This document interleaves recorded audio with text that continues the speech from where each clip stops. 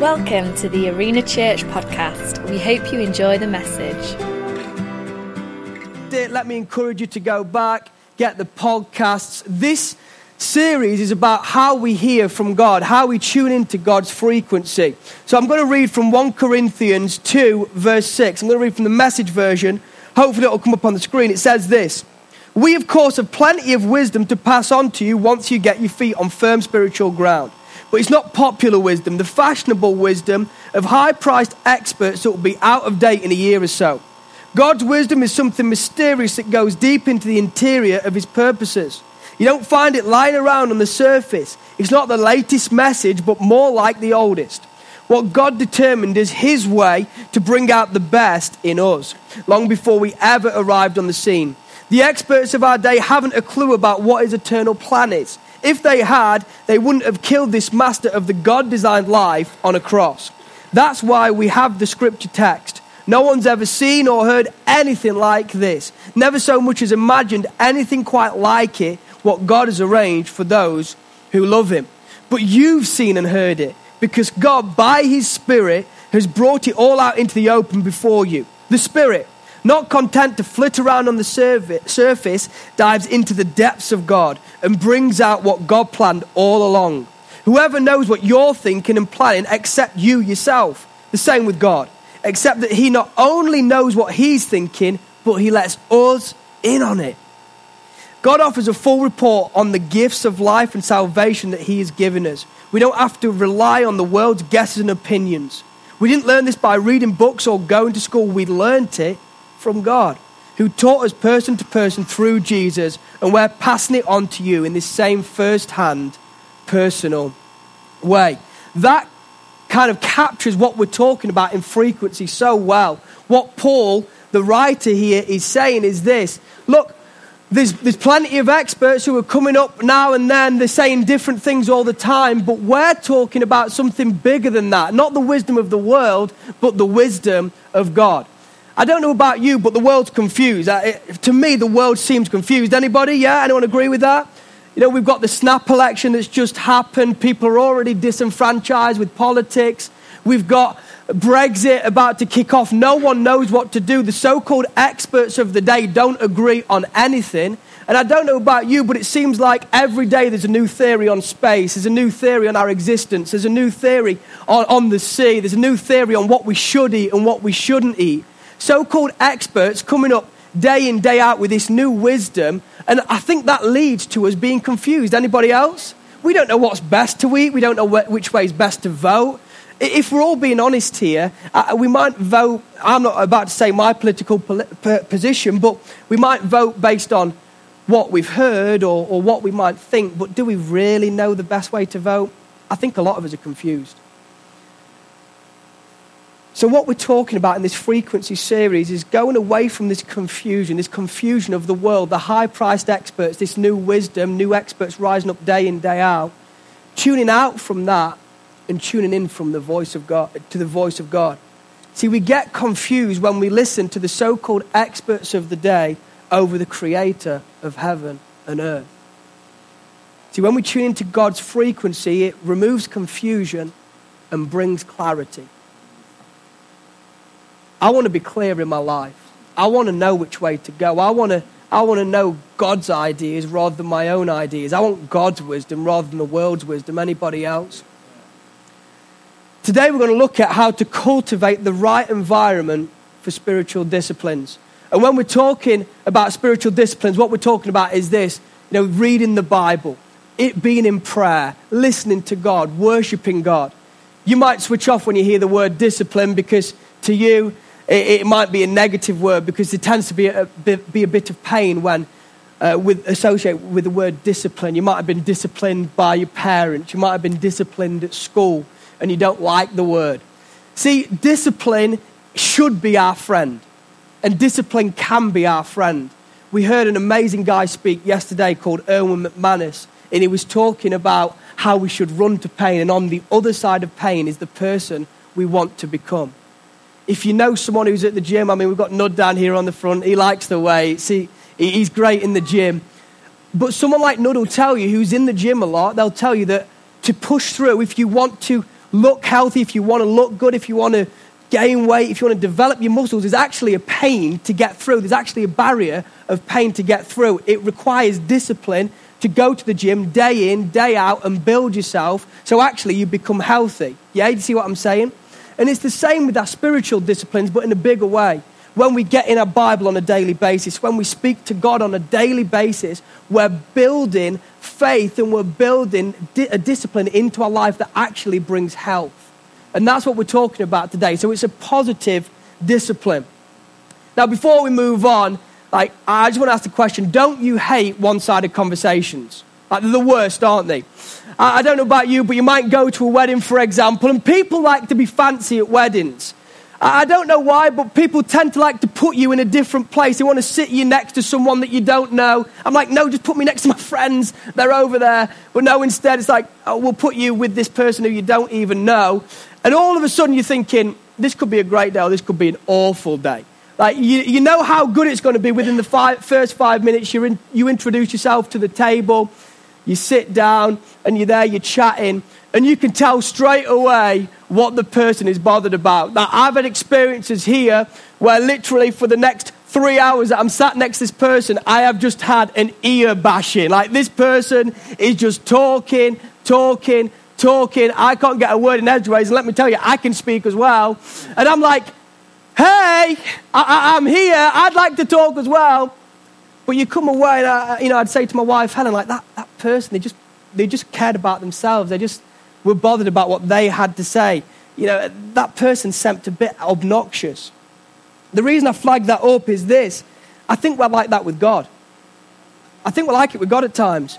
We just talk. We're so enamored with what we want to say. And maybe God is trying to say to us, hey, I'm here. I want to speak to you. Listen to me. Will you be quiet for a second? You've got to know that what God's got to say is far more important than what we've got to say. It's good to bring our requests before him, but he wants to speak to us. In John 15, verse 4, it's going to come up on the screen. Jesus says this. Remain in me, as I also remain in you. No branch can bear fruit by itself. It must remain in the vine. Neither can you bear fruit unless you remain in me. See, the way we remain in Jesus on a daily basis is by applying spiritual disciplines to our life. That's the God-ordained way of remaining in Jesus. I think if you're a Christian here, you would all say, I want to remain in God. I want a daily relationship with God.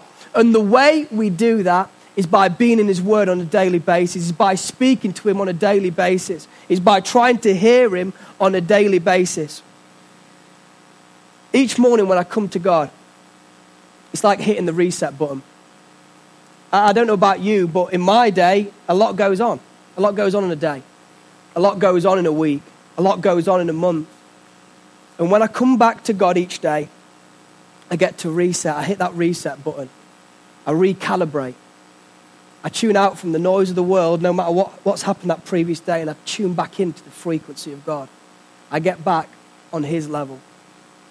Sometimes we get so wrapped up in what's kicking off and what's going on, and things might be going wrong or things might be going great. But we need to tune out on a daily basis from the way of the world and the noise of the world and tune in to the frequency of God. See, I believe the start of the day is really important for this. In the Bible, we see it throughout the Bible that God wants our first. He asks for our first. He wants the first fruits. He wants our first 10%. He says to the Israelites that he wants the first of the cattle and all of that stuff. He wants our first. And I believe that if we are putting God first in our life, if we say, God, we want you to be first in our life, the first minutes of our day should be dedicated to focusing on God and getting our minds on God. When I wake up in the morning, I want the first thing that I do, the first words that I say out of my mouth, my first thoughts to be thoughts about, hey, God, I need you to help me today. God, I want to do this with you today. God, walk with me today. God, go before me today. See, I believe what you go to first shows and reveals what you value the most. Do you go to Instagram first in the morning? Do you go to the emails first? Do you go to BBC Sport? Or do you go to God? what we go to first reveals what we value the most. As I said, we're talking about cultivating the right environment for spiritual disciplines. Now, who knows that environment's important? Yeah? Environment is important. I know that our pastor here, Stephen Robbins, is a romantic man. It's the, is it anniversary this week, guys? Coming up Wednesday, 14 years. That's right, yeah, 14 years. Now, I know that some romantic men in Arena Church, and you know that if you want to create a romantic environment for your wife, what you don't do is put the football on, kick your feet up on the couch with your trainers on, sit there with your belly out and your Coke. You know, you don't do that. Like, that's the worst thing you can do if you want to create a romantic environment for your wife. What I've heard, the best way to do it, I mean, Helen kind of knew I was going to say this, and she said, "You've never done that for me before." The best way I've heard is that you might dim the lights down low. you might get Barry White playing in the background. I don't know, is that the song of choice, Barry White? It's not Barry White for Stephen.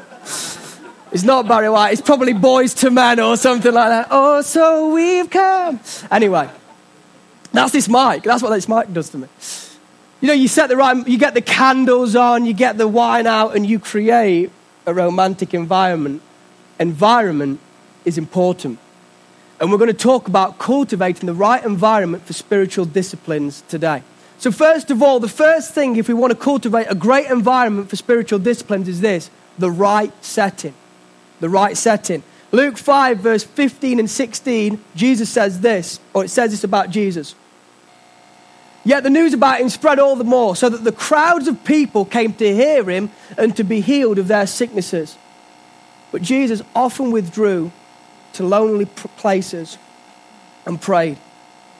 We know that we can talk to God anywhere, but having a regular appointment with God is vital. Getting away from it all, getting away from the noise and the mess and all the stuff of the world is so important.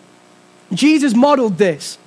He got away from the noise of the crowd that wanted him to heal them, the crowd that wanted him to speak into them, the crowd that wanted something from him.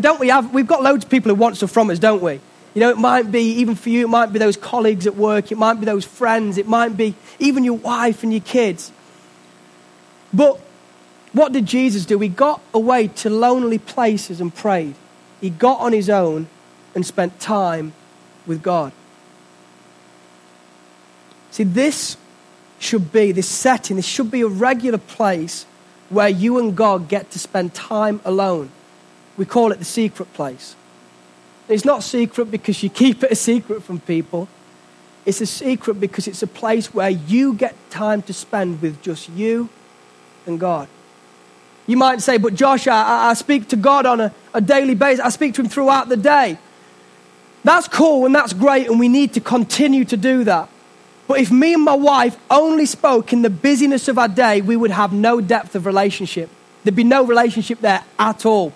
Because you know what it's like in a day, your mind's on other stuff, you're flying through life. Like, I'll text my wife and say, "Love you" or "Miss you," but that's just a little text. You know, I might call her and have a quick conversation, but to be honest, my eyes and my mind is probably on the next thing I'm doing.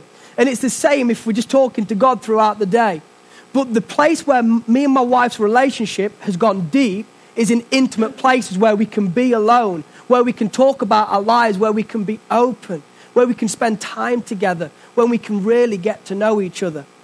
And that's what we get to do in the secret place. The secret place is where we go deep with God, we're completely open, and we allow him to speak to us. See, setting really matters. The setting really matters. The way I do it, previously, we've been in our house for probably over 5 years now, 5.5 years. We've got like an office room upstairs, and I always used that until just recently. For whatever reason, it had become a bit stale to me.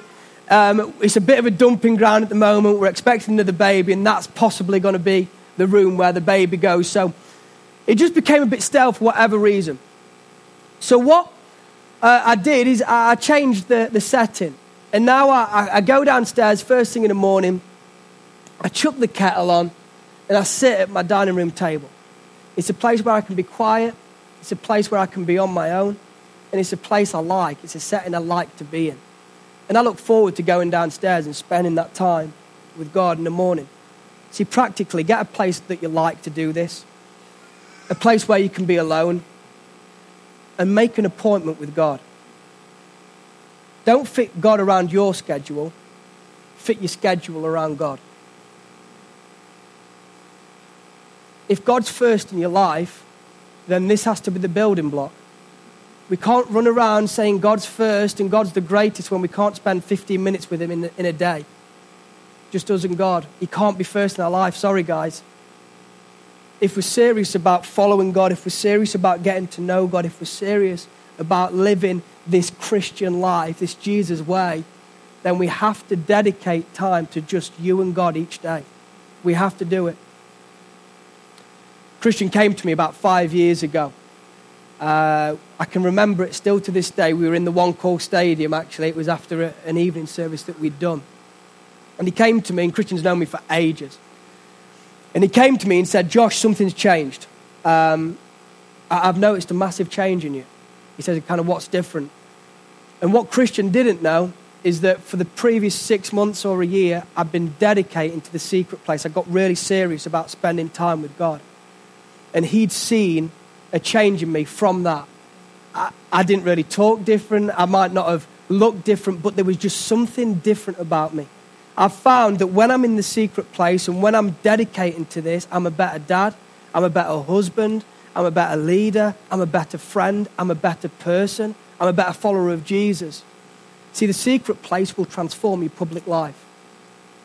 It will make a difference. There will be a difference. See, we're not just following rules and regulations. This book isn't a book of rules and regulations. This is a love letter.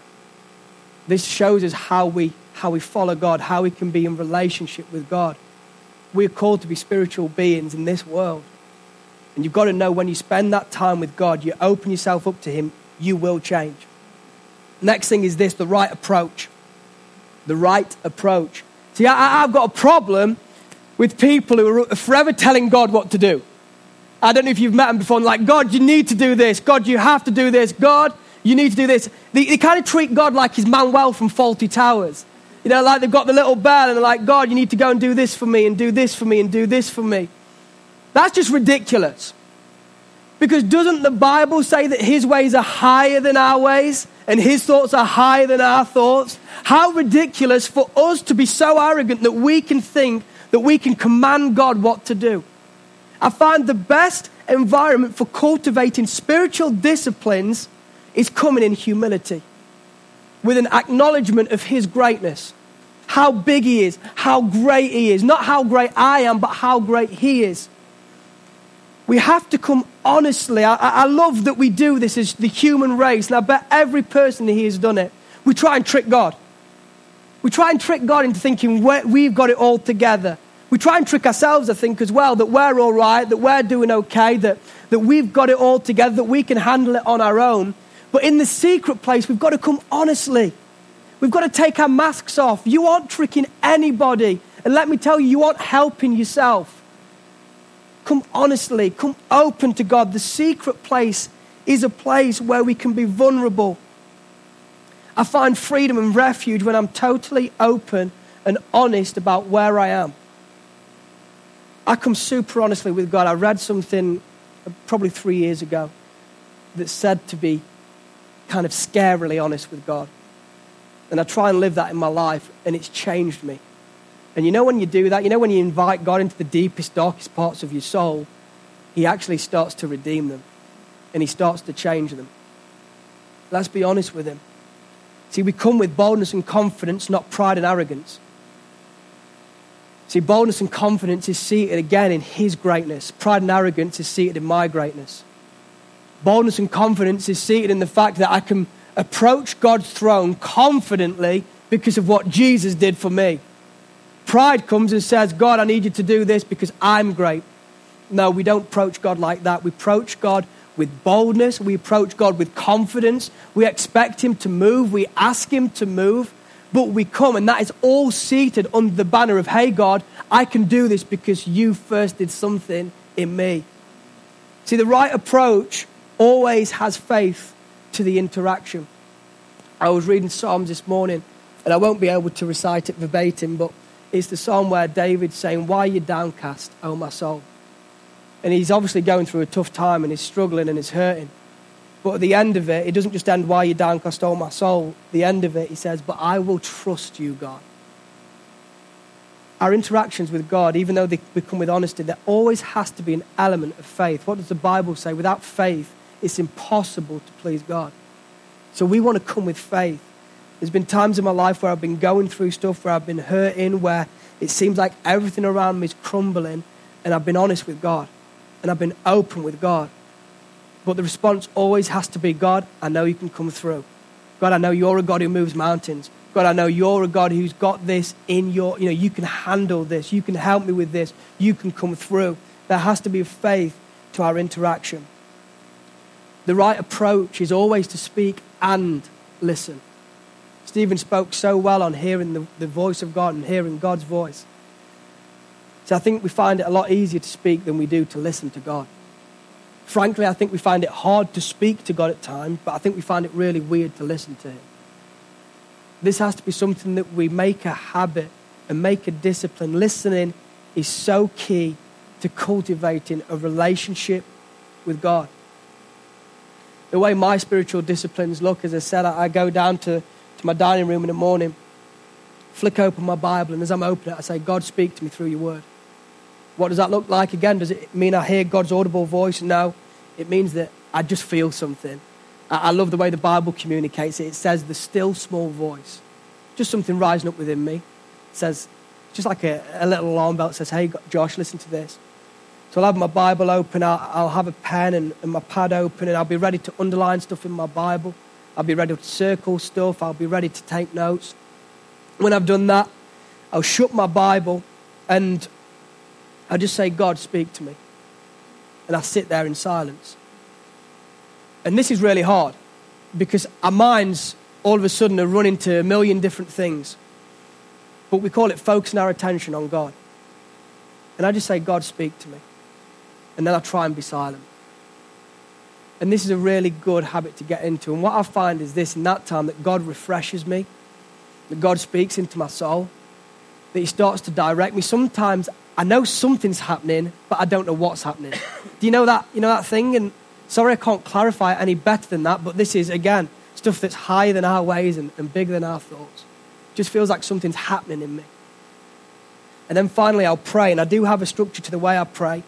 First of all, I acknowledge God. I basically worship him, but I don't worship him in song. I just say, "God, you're so great. God, you're so big. God, you're so strong."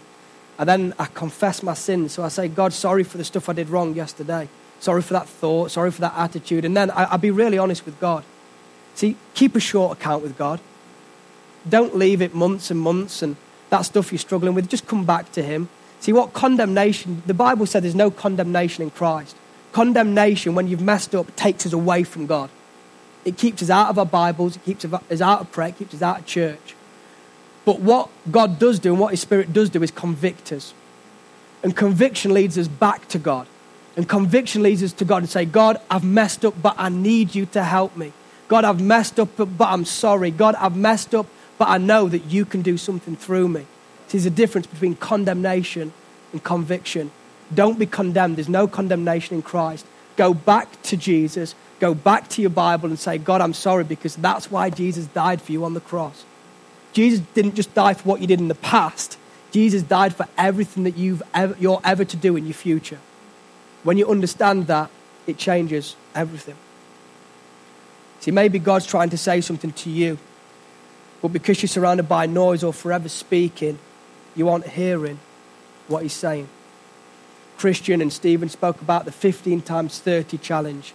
So take 30 days and spend 15 minutes a day in the secret place with God. If you've not started that, I'd encourage you to test God in it. Try it out. See how you're different. After the 30 days, ask your wife, ask your friend, ask them if they've noticed something in you, because I'm pretty sure, I can actually almost guarantee that God will do something in that time if you commit it to him. Finally, the right heart. The right heart. John 5 verse 19 says this.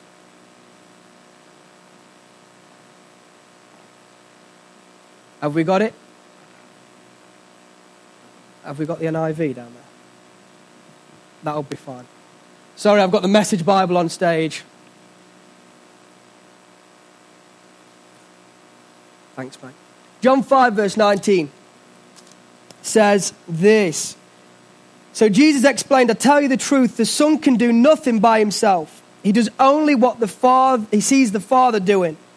Whatever the Father does, the Son also does. See, if we want to cultivate the right environment for spiritual disciplines, we have to come with the right heart. This is paramount. This is the biggest idea I'll share this morning. The best environment for spiritual disciplines is a heart that realizes I can't do it on my own. See, when you realize that you can't do it on your own, spiritual disciplines aren't optional, they're essential. They're essential to get you through the day. They're essential so you can be good in that meeting. They're essential so you can follow God throughout your day. See, Jesus even says it there. He says, I don't do what I want to do. I only do what my Father tells me to do.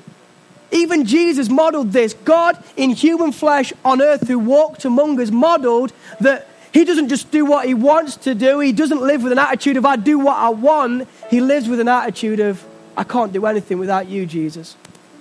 We walk around so arrogantly at times thinking that we can do everything. We can sort it out. We can kind of deal with any situation. But we all know that you might be able to get away with that for a season, but there'll be something that comes to your life that just absolutely wipes you out. And what happens then?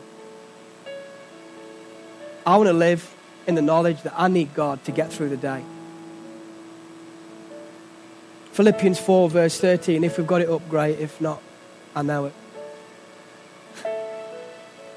No, we've not got it. It says this, I can do all things through Christ who gives me strength. I think sometimes we walk around saying, I can do all things, and we walk out like, yeah, I can do all things. I can set up that business. I can create that relationship. I can change Mansfield.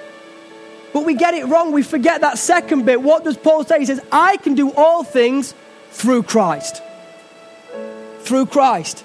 See, the through Christ thing is far more important than anything that goes before it. We can do all things through Christ who gives us strength, but you've got to know this. We can do nothing without his breath in our lungs.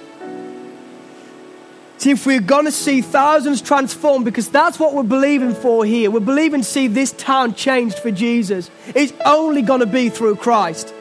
It isn't going to be through our great ideas. I'm sorry. It isn't going to be through our musicians, no matter how great they are. It's not going to be through me or Stephen or Christian talking. It's going to be through Christ.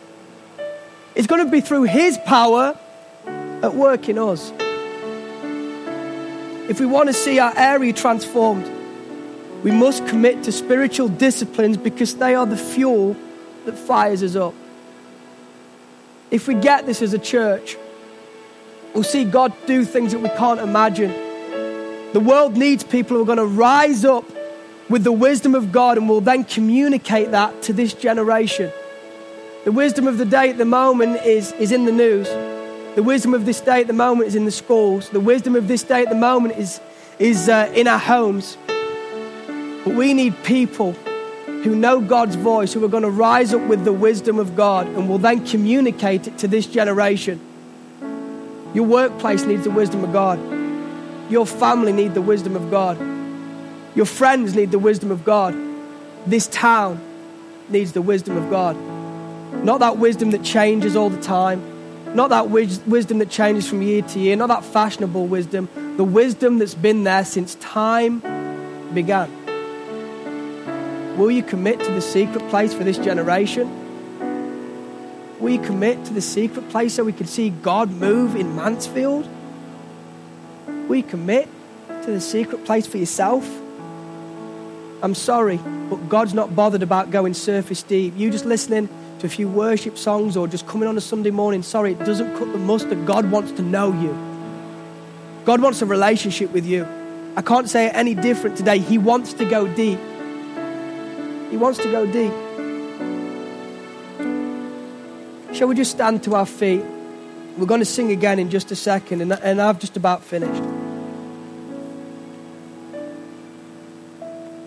And if you don't mind, just as a sign of kind of privacy and focus, if you just bow your head and close your eyes. You're not praying, you're just giving people their moment. First of all, I'd like to ask, if you don't know Jesus and you're here today, you've never met him before, you've not come into a living relationship with him, but you say, Josh, I want to know him. If that's you today, if you want to become a Christian this morning, I just ask you to lift your hand boldly in the air. If that's you, as a sign to you and God, you want to make a decision to follow Jesus. Great. Great. Is there anyone else this morning? Thank you, God.